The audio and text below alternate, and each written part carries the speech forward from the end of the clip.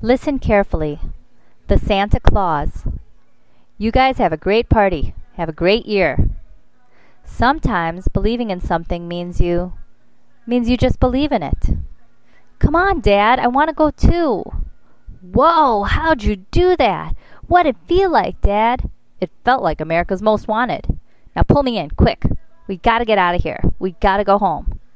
How do you start this thing? This could be a really long night. The Santa Claus. In putting on this suit and entering the sleigh, the wearer waives any and all rights to any previous identity, real or implied, and fully accepts the duties and responsibilities of Santa Claus, in perpetuity until such time that wearer becomes unable to do so, by either accident or design.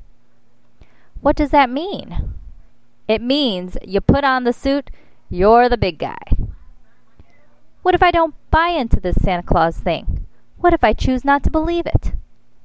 Then there would be millions of disappointed children around the world. You see, children hold the spirit of Christmas within their hearts. You wouldn't want to be responsible for killing the spirit of Christmas now, would you, Santa? You're missing the point. What is the point? Seeing isn't believing. Believing is seeing. Kids don't have to see this place to know that it's here. They just know. So, did I miss anything? No, we were just about to order lunch. Great, I'm starving. I'll have a salad and iced tea and dressing on the side, pasta and tomatoes, and very light on the oil. Can you do that?